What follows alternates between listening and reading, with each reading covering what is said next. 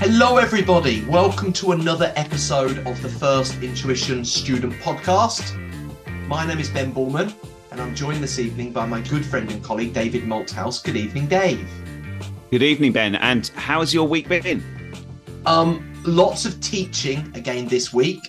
I'm currently doing some AAT Level 4 teaching. Today, I've been teaching some ACCA audit. But really great. We have now got quite a significant chunk of students that have started new courses, all of them really targeting sitting exams this side of the new year.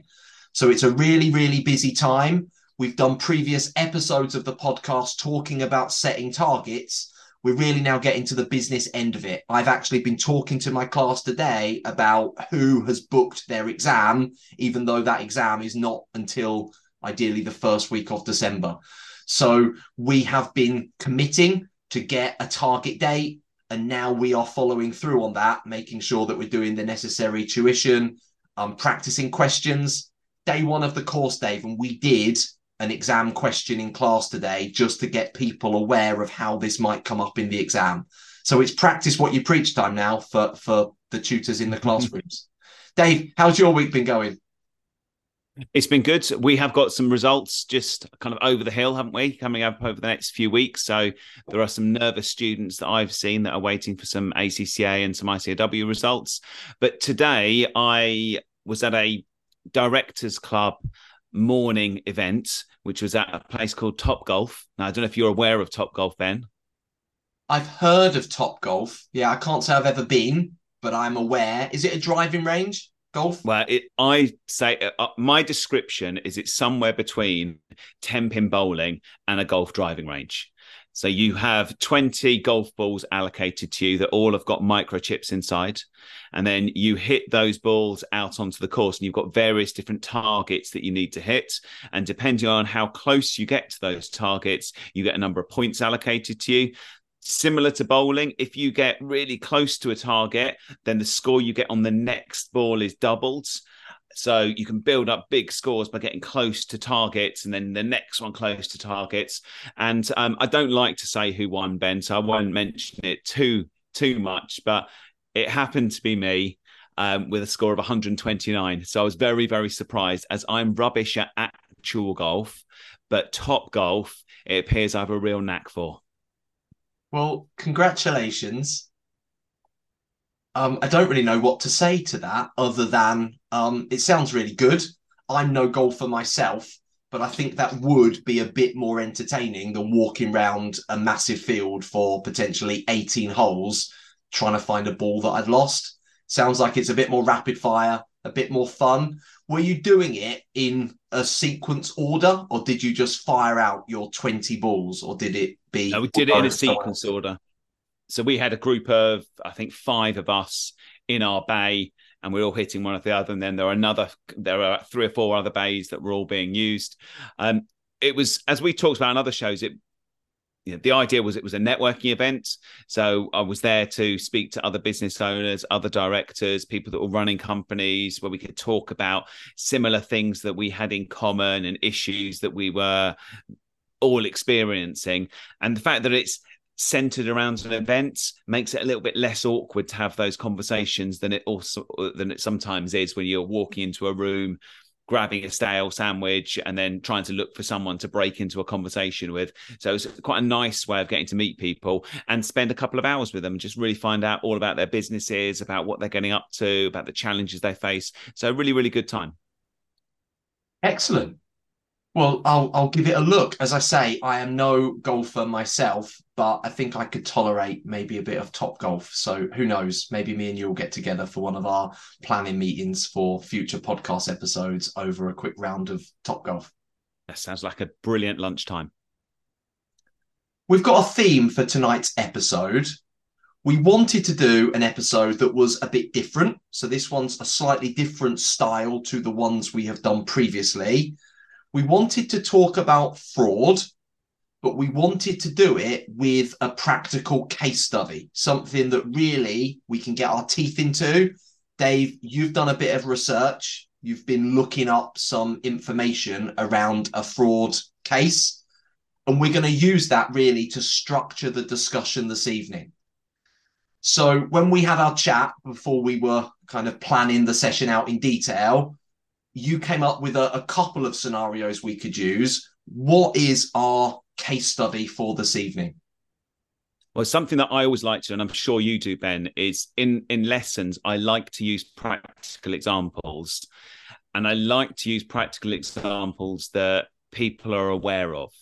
So something that's in the news today would be something that I'd like to use as a practical example in class. So today, when I opened my BBC News app and I looked at the business news, the first thing I saw on there is the fact that the sandal company Birkenstock has just listed and gone through an IPO. And so I'm instantly thinking, I know those sandals. My wife's got a pair. She swears by them. She has the same pair for years. They last brilliantly. They're really comfortable.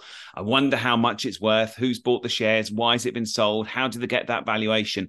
And I'm thinking all these questions. And if I'm teaching business valuations over the next few weeks, I'm going to be talking Birkenstock, because everyone knows them. And if you don't know them, someone else in the class does, and they're willing to talk about their experience of them. And if you go back over the last few years, there's loads of stories like that. So I had huge amounts of mileage in class talking about Carillion and the collapse of Carillion and Patisserie Valerie. And at the beginning of this year, end of last year, all about the FTX collapse. So every day there's a business story, and every year or every 6 months or so, there's something really big that happens that I can really get my teeth into and I can really show to illustrate things in class. And this one I remember happening back in 2014. And this was kind of almost drip fed into the news. You got bits of it, and the story went on over a matter of months as we saw the kind of fallout from it. And I talked about it loads in class from the point of view of the accountancy that went on. Obviously, it's a very, very big fraud. Otherwise, we wouldn't be talking about it tonight. But also the impact that it had on investors and the impact that it had on the share price, the impact that it had on the board of directors. All of those things are all kind of covered within this particular fraud. So back in 2014, there's a big fraud that's surrounded Tesco. So for those of you that are not in the UK and you're not aware of Tesco, Tesco is a very big supermarket chain. It's probably I think it still is the biggest supermarket chain in the UK. I know overseas it doesn't have the same kind of brand around it. So if you are based in Spain, you may never have heard of Tesco until you've come to the UK. But in the UK, it's an absolutely huge supermarket chain. So today we're going to look at that fraud and try and understand a little bit about what happened and the outcome of it. But what I'd like to do is try and just kind of pull apart bits of it and see how it fits in with some of our accounting syllabus across AAT or ACCA or ICW or CIMA, because all of them we can really pick bits of this fraud apart and find things that are going to help us in our studies. I like the fact it's a business that I'm sure every student I have taught in a classroom would understand what we are talking about. So I think straight away we've picked one that's very relatable. You can understand what they do. You can visualize. And I'm a great visual learner. I believe if I can build a picture of this thing in my head, I understand things much better. I'm just going to do a caveat at the start and say, we've referred to this as a fraud, but technically nobody was legally prosecuted for fraud on the back of it. Something I'm sure you're going to talk about in the implications and the ramifications of it. Clearly, there was some accounting irregularities and a bit of an accounting scandal. So that's where we're going to start. Dave, I hope everybody listening understands who Tesco's are, what they do. Do you want to give us a quick overview of what was happening at that time in 2014 or in the run-up to it when this started being disclosed in the media? Absolutely. So 2014 was a really tough time for Tesco's. So Tesco had for years been the biggest supermarket in the UK. There was a time that Tesco's was seen to be the dominant force on the high street in the UK. And, there were crazy statistics going on about how 1 in every £5 worth of retail expenditure went to Tesco rather than any other retailer in the UK. They were absolutely dominant in the early part of this century and the later part of last century. By the time we get around to 2014, some of that shine had worn off a little bit, and Tesco were facing a number of different pressures. So the first pressure they had was the competitive pressures that they're still facing right now. So we were starting to see new entrants into the UK supermarket. And you know who those new entrants are, Ben? I would imagine what we call the discount supermarkets. So the likes of Aldi, Lidl's, that really just came out of nowhere and popped up all over the country really quickly. Absolutely. Those discount supermarkets were coming in, grabbing market share by selling good quality food at much, much lower prices than Tesco were charging at the time. So part of their market share was being eroded. I'm already thinking a little bit of Michael Porter here, aren't we? And the Porter's Five Forces and the competitive rivalries and these new entrants coming into the market. You were also starting to see the rise and the dominance of online shopping.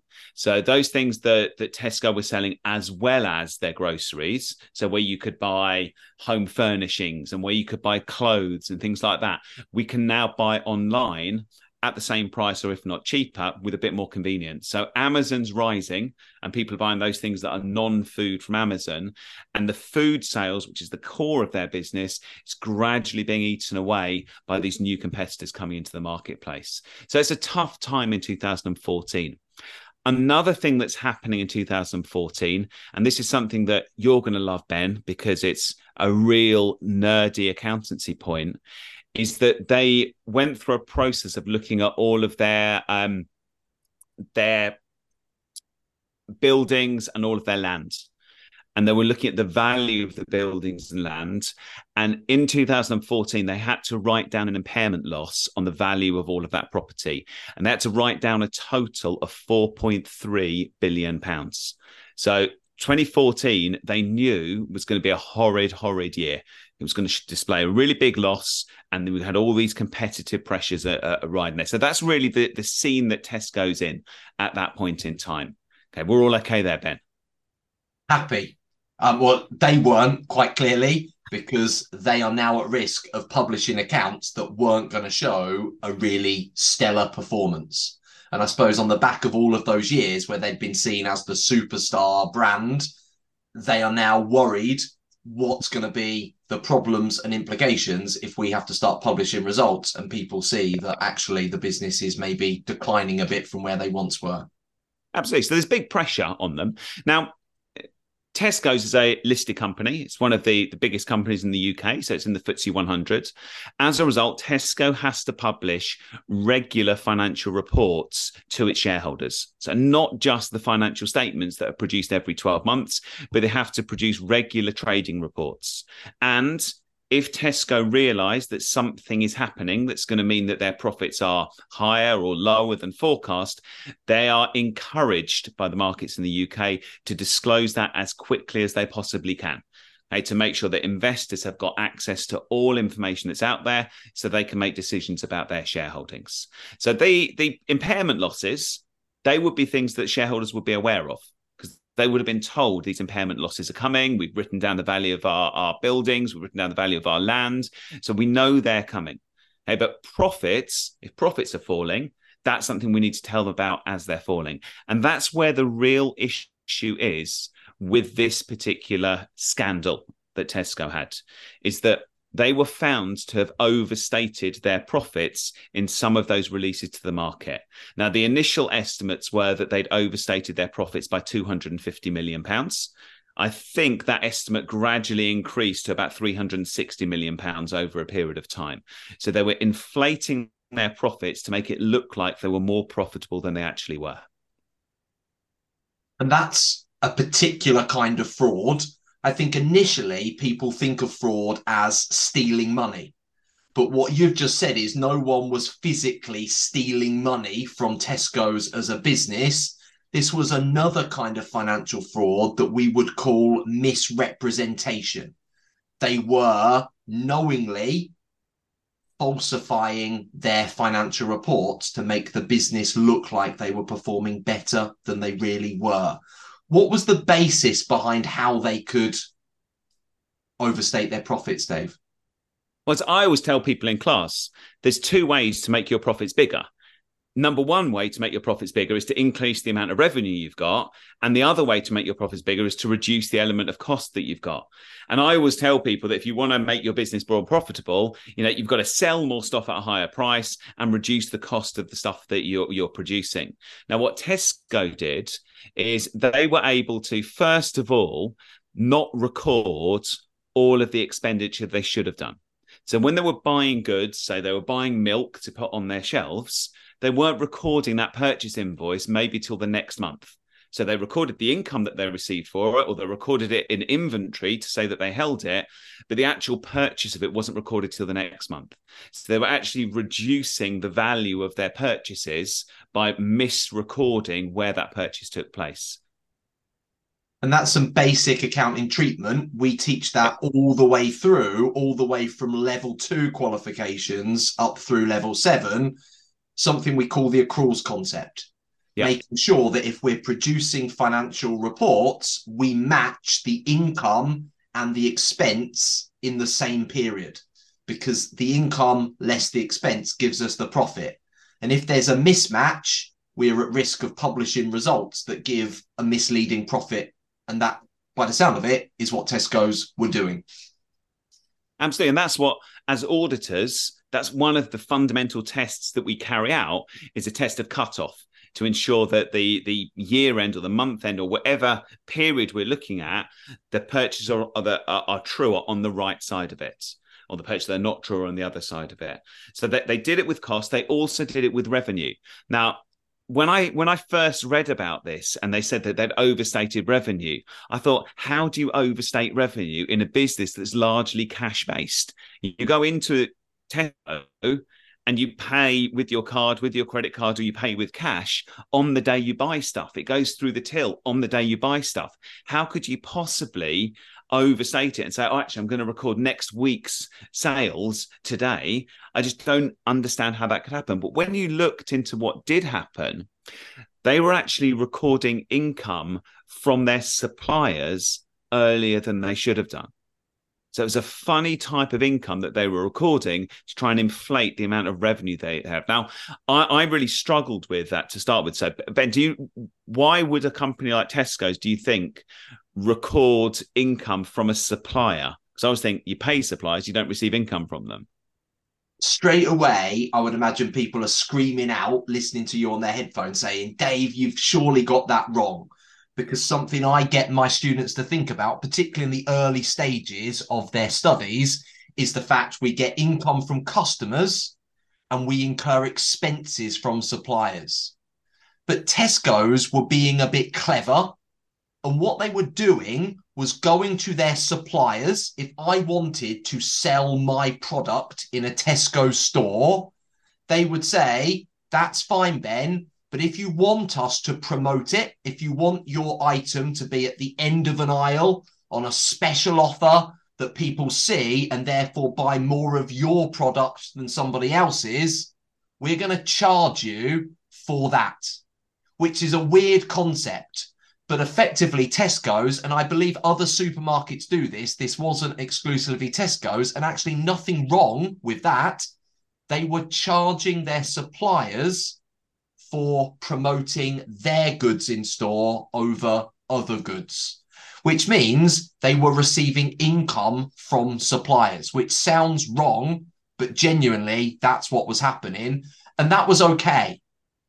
I think the issue comes with the timing of that income being recorded. And like any business, they want to record the income as soon as possible. Income is good for profit. And so they were recognizing that much earlier than actually the products that they were promoting were being sold. So again, we've got a mismatch. We've got an accounting adjustment at the end of a period that is an element of estimate, but therefore management could potentially manipulate that to recognize it earlier. Is that what you were reading into it, Dave, when you've been looking at what was going on? Absolutely. It's that two-way flow of money that you get. Now, the practical side of it is that Tesco aren't going to be receiving money and paying money to the same person. Practically, what's going to happen is it will net off. But Tesco are saying, okay, it's February now, But in March, I'm going to put all these products in the end of an aisle and I'm going to be paid for it. I'm going to record the invoice today rather than next month when it actually happens. So it's something that I know a lot of students struggle initially with that when they're studies about accruals and prepayments. It's something that's so important you understand to make sure that those things are done correctly, because we're trying to ensure that the right revenue, the right expenditure is recorded in the right periods. And Tesco had taken advantage of that in order to make their profits appear higher than they actually were. And as we said earlier, that we're looking at £250 million worth of additional profits. Now, you as an auditor, Ben, you would probably think I'd pick that up in my audit. But remember, these are regular statements that are issued to the market. They're not the year-end financial statements. They're saying this is what our profit is currently looking like. And we see these profit statements released all the time, and they don't have to have a statutory audit in the way that the financial statements do. They may have an auditor's report attached to them. They may not have an auditor's report attached to them. There isn't the same scrutiny over these releases as there are over other financial documents. It's a really clever one, actually. It's quite complex, because me and you were slightly scratching our heads thinking what's going on, and we are experienced accountants and experienced accountancy tutors. It's also quite easy to disguise. People listening to this will be talking about deferred income, and surely any income that's deferred would be a liability on the business's balance sheet. And that's exactly right. The issue we've got here is they also were a supplier as well as a potential customer who they were invoicing. Mm-hmm. So as Dave said, those two balances could be netted off, what we call a contra, and it was more the timing of that net off that was the problem. They might have owed their supplier some money in the next 30, 60, 90 days, and that supplier technically might have only offset it in another 6 months down the road. But in their balance sheet, they were able to net it off now, so it looked much harder to spot. Nobody could see this sticking out like a sore thumb. So I think it's quite a complex issue, and it does rely on timing. But lots of misrepresentation fraud are to do with mistiming of transactions in accounts to get the revenue in earlier and the costs in later. And in between times, you've published your account, so people think, aren't they performing well? Absolutely right, Ben. Absolutely right. And it seems so simple when we talk about it in terms of, just add a bit more income in, take a bit of cost off, and your profits get a bit higher. And it's something that, as management of Tesco, if you're on the board of directors and you're getting presented with these reports, you're sitting there thinking, oh, actually, we're doing okay. We're hitting our targets. And the headline figures look really, really good. So I think it's the case that most of the management of Tesco wouldn't be aware, or probably wouldn't have the knowledge to understand that a fraud like this could be occurring. So it's quite clever the way that it works. It's not people just stealing money, although you could argue that, that there was a financial disadvantage that a group of people did suffer as a result of this. And I think we'll come to that a little bit later on. But it is quite clever in the fact that it's quite nicely tied up and concealed, at least in the short term. So we've got a basis of what was going on in the lead up to it. I suppose now two things are jumping into my mind. We can talk about how this all came out in a moment, but let's jump to the outcomes, because this, when it hit the news, was big news. Everybody in the country, as we say, had heard of Tesco's. So if there's any whiff of a scandal to do with Tesco's, this is newsworthy item. But there were also some wider implications for Tesco's and beyond. So what were some of the outcomes when this fraud was discovered? When it was discovered and news was released, and we will come to how that news was released a little bit later on, but when the news was released, the share price of Tesco took an absolute hammering. So the value of Tesco shares dropped, and overall, the total value of Tesco's dropped by a total of £2 billion. So we saw £2 billion wiped off the value of a company purely because a news story came out from Tesco saying the profits that we thought we were making when we released our last profit statement are actually £250 million higher than we expected. So £2 billion was wiped off the value of Tesco. Let's just talk about that, because that's not Tesco's losing £2 billion. Who actually suffers when the share price of a company falls, Dave? And maybe you could talk about how the share price crashed so quickly. Well, first thing, the people who suffer are the shareholders, so people that own shares in Tesco. And I know a lot of people listening will say, that's fine, I don't own shares in Tesco. However, if you have got a pension fund, and I would hope everyone listening that's in employment at the moment has got a pension fund. If you're in the UK, you legally should have a pension fund, providing I think you're over the age of 21. If you have that pension fund, it will almost certainly be taking your money and investing it in the stock market. It will be investing it in shares of companies, shares of relatively big, relatively safe companies. And if they're investing in UK companies, they will definitely have a shareholding in Tesco. So if you had a pension back in 2014 and that £2 billion hit happened to Tesco, that would hit your share, your pension fund, your retirement. So that effectively that fraud was costing every single pension holder in the whole of the UK an amount of money. So it's something that it's an odd one because you wouldn't feel it at that moment. But if that hadn't have happened and that fraud wouldn't have happened, then Tesco share price would be that bit higher. Your pension fund would be that bit higher, and you may be a little bit more comfortable in your retirement than you would have been or that you are now. So maybe we could just touch on why the share price would fall so rapidly based on that news, because we said the profits had only been had been only overstated by anywhere between 250 million and 300 million.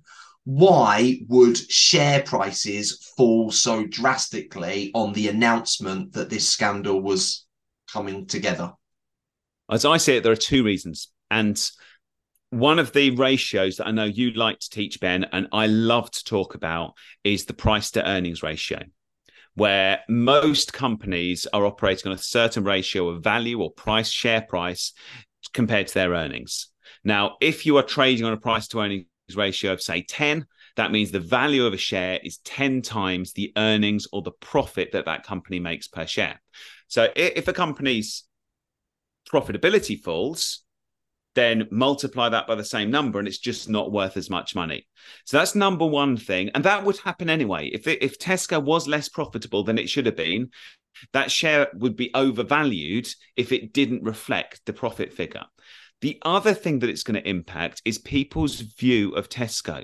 Up until that point, people thought Tesco was a safe and well-run company that deserved the price-earnings ratio that it had. But now Tesco's has uncovered a fraud and irregularity, and there are question marks over some of the senior executives and what kind of say they had in this fraud, whether they were responsible for it, whether they knew it happened, whether they did enough. And because there are now questions over management, people aren't quite as trusting as Tesco as they would have been before. So that price to earnings ratio might be that investors were happy to have a 10 times price earnings ratio, but now they're only happy to have an 8 price earnings ratio because they're not as happy or as confident in the ability of management to safely negotiate Tesco through, the turbulent time it was going through. So that's something we hear a lot, market confidence. And clearly this rattled the confidence that the stock market and external investors had in Tesco's. And now I guess practically speaking, they're thinking, well, if this is coming out, there could be other things that we as yet don't know about. So usually we kind of have a negative reaction to that. And we would say, we're not going to pay as much to buy shares in the market now. And there might have been some shareholders that thought, I want to remove myself from any damage here. So I'm going to start selling my shares. And that's where normal market forces kick in. If too many of the existing shareholders say, we want out of this, we're going to sell our shares, they flood the market with shares, and that naturally causes the price to crash. It's supply and demand, isn't it? Absolutely.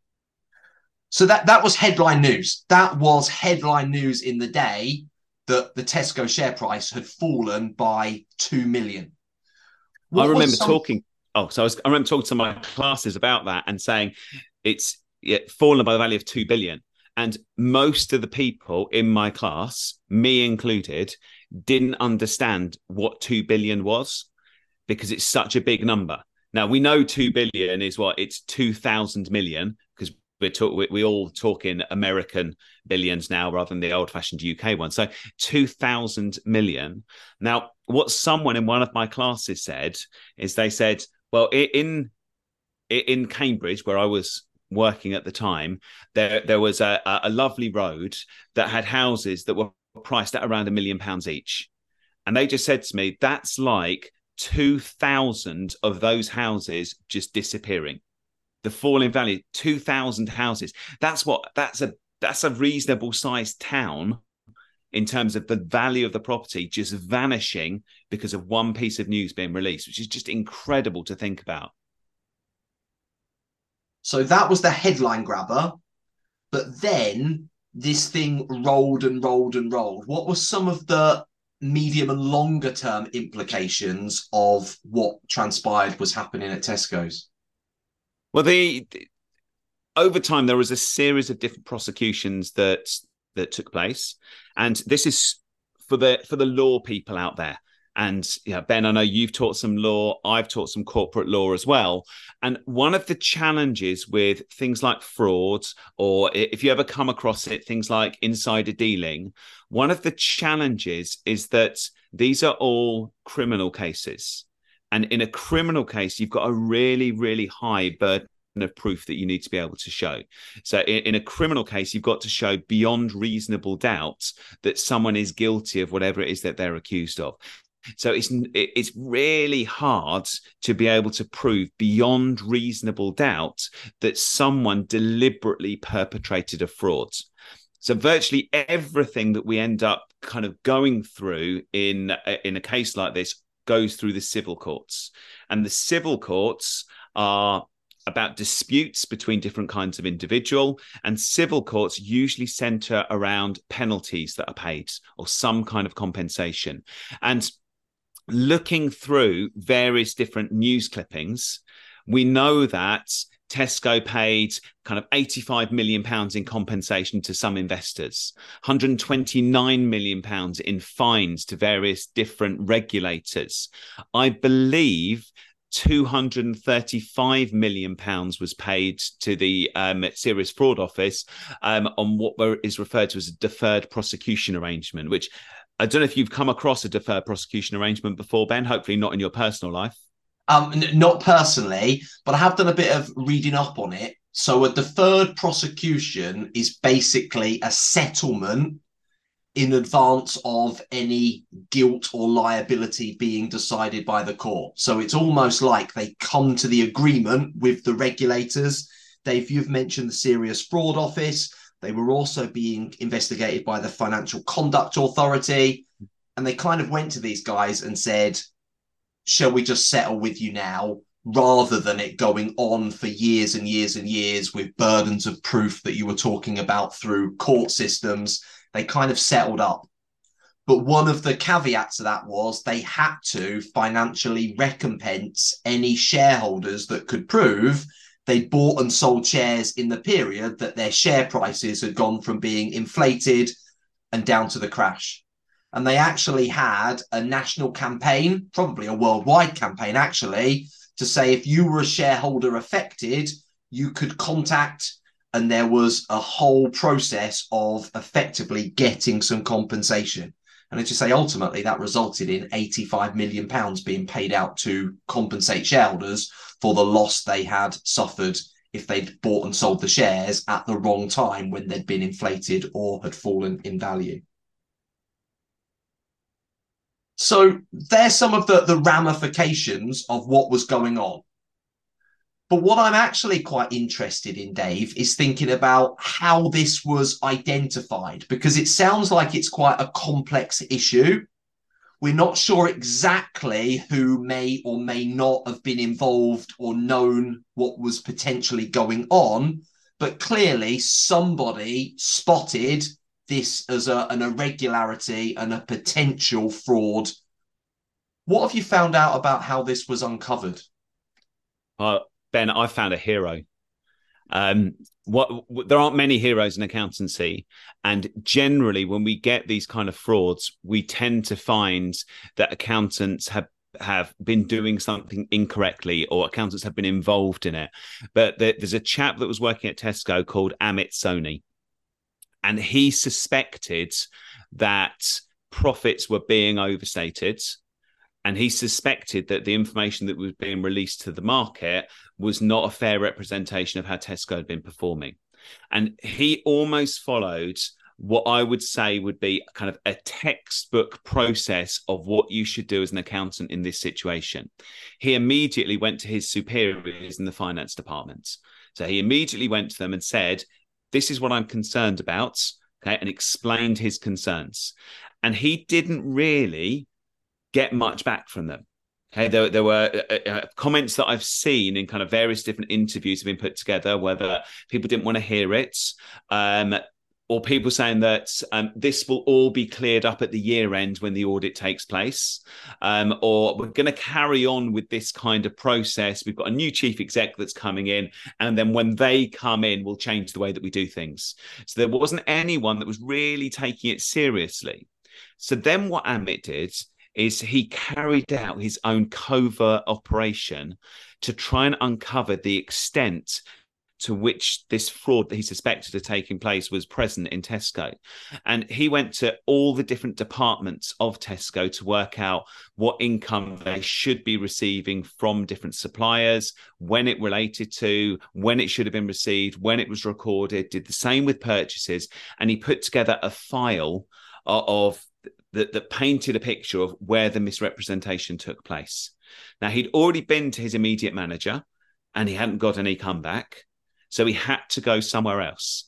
And where he went was to the legal department within Tesco. So he prepared a report. He'd had his whole team working on this with him, and they all worked almost in complete secrecy, because they didn't want to be tipping other people off that they were aware that this investigation was taking place. They compiled a document. Okay, he then sends it to the legal team. The legal team immediately recognize what the issue is. They take it to the board of directors. The board of directors recognize what's happened. And it's within a matter of hours, they're preparing a statement to go to the market to explain what has happened.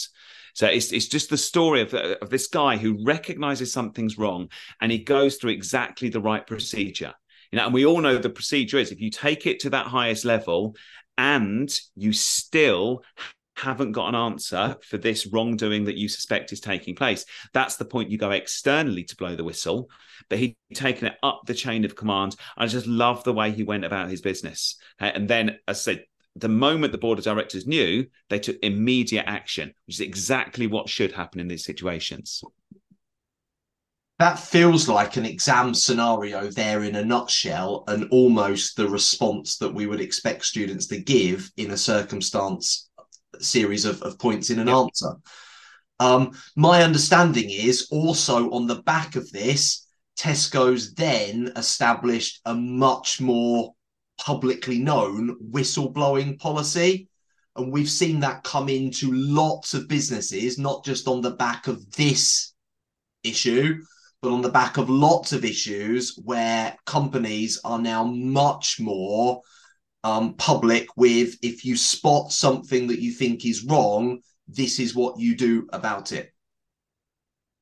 Yeah, it's something that is becoming more and more well known. But you're absolutely right. This is an exam question. This is exactly what we'd expect people to write in an exam question. And this is where, when we go into exams, and I've seen this in ACCA exams and ICAW exams, people kind of look at it as, oh, they've thrown in 5 extra marks to talk about ethics. What do I need to write here?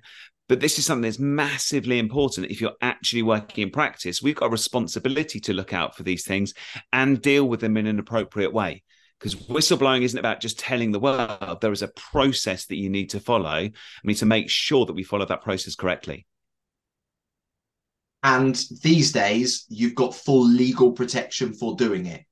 If you go about things in the right way, and you talked about the chain of command that he went through, you talked about keeping documentary evidence, so you've got evidence, you've got facts. You talked about avoiding tipping people off because that can prejudice a future inquiry. All of that stuff, I hope, will resonate with people listening to this, thinking, do you know what? I have actually seen that in my course materials. I've seen that in model answers that examiners write, because that is exactly the way you need to be explaining things in the exam scenario. Is there anything else you would like to discuss around the case study that you've put together for us this evening, Dave? So I just think that it brings together so many different elements of accountancy. And if you're just starting your studies, it might be you pick up on one of those things and think, oh yeah, I know about accruals, or I know about how I record revenue. If you're a finalist, then I'm hoping you're looking at it and thinking, wow, that's how everything can fit together in the real world. And as accountants, we need to have awareness of all of these different elements, to make sure that we are looking after the finances of the businesses that we're involved with. I think it's been a great episode from the perspective of there should be something here for every single student to take away. Very, very relevant, as we say, to the exam world. I have seen fraud scenarios and questions coming into many more of the exams, many more of the syllabuses.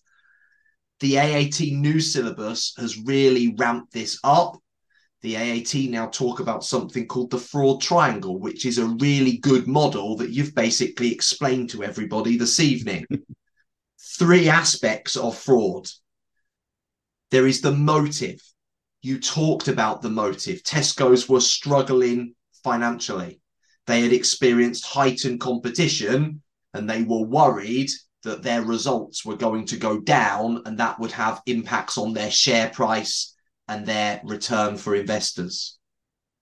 We have the second aspect of the triangle, opportunity. What we've talked about tonight is some fairly complex accounting. And frauds quite often are masked by the complexities of accounting standards and accounting detail that mean it's much harder for somebody to spot a problem if they don't really understand the correct way to account for it in the first place. You also talked about a potential opportunity with regards to changes of director. And I don't think it's a coincidence that at this time, Tesco's were going through quite a big change at board level, which meant actually people think, well, hold on a minute, if nobody in the senior director team knows what's going on, we might be able to get away, for want of a better term, with some funny accounting adjustments. And then the third aspect of the triangle is rationalization. People justifying to themselves why they are committing the fraud. And I think I can hear discussions, if people were aware of things like, it's just a timing difference. This stuff will actually sort itself out in another year's time because everything will come back round. And yes, it was a timing difference, but the timing difference meant results were showing drastically different profits to what was genuinely going on there. And the ramifications were that were people were making decisions, investment decisions, stock pricing decisions around information that wasn't reliable. So very relevant for the fraud triangle. We've covered financial accounting. So great shout out for accruals and prepayments and this funny rebate system that they were working with their suppliers. We've covered some financial management this evening. We've talked about confidence of stock markets. You've talked about how share prices are established in a market and why, when this news broke, it wiped, as you said, 2 billion off the share price of Tesco's overnight. And we've also talked about the response to ethical scenarios. You've talked about the need to keep records. You've talked about the need to whistleblow. We've talked about the ways to go about that. Dave, it's covered everything. It's been a real 360 look at the world of accountancy, and particularly the world of accountancy syllabuses and exams. I've really enjoyed it. Thank you for doing the research. I think at that point, we will say, that's it. Tesco's, go and look it up for yourselves. All of this stuff is online. Go and do some searching online. You will find news articles from the time. You will find news articles that retrospectively look back over it. But thank you, Dave. I think that's been a really useful and interesting episode. Thank you, everyone, for listening to the FI podcast with your hosts, Ben and Dave. As always, you can head over to the show notes where you can find the links and resources spoken about in today's episodes. Please remember to follow the podcast so you don't miss an episode, and leave a rating and review.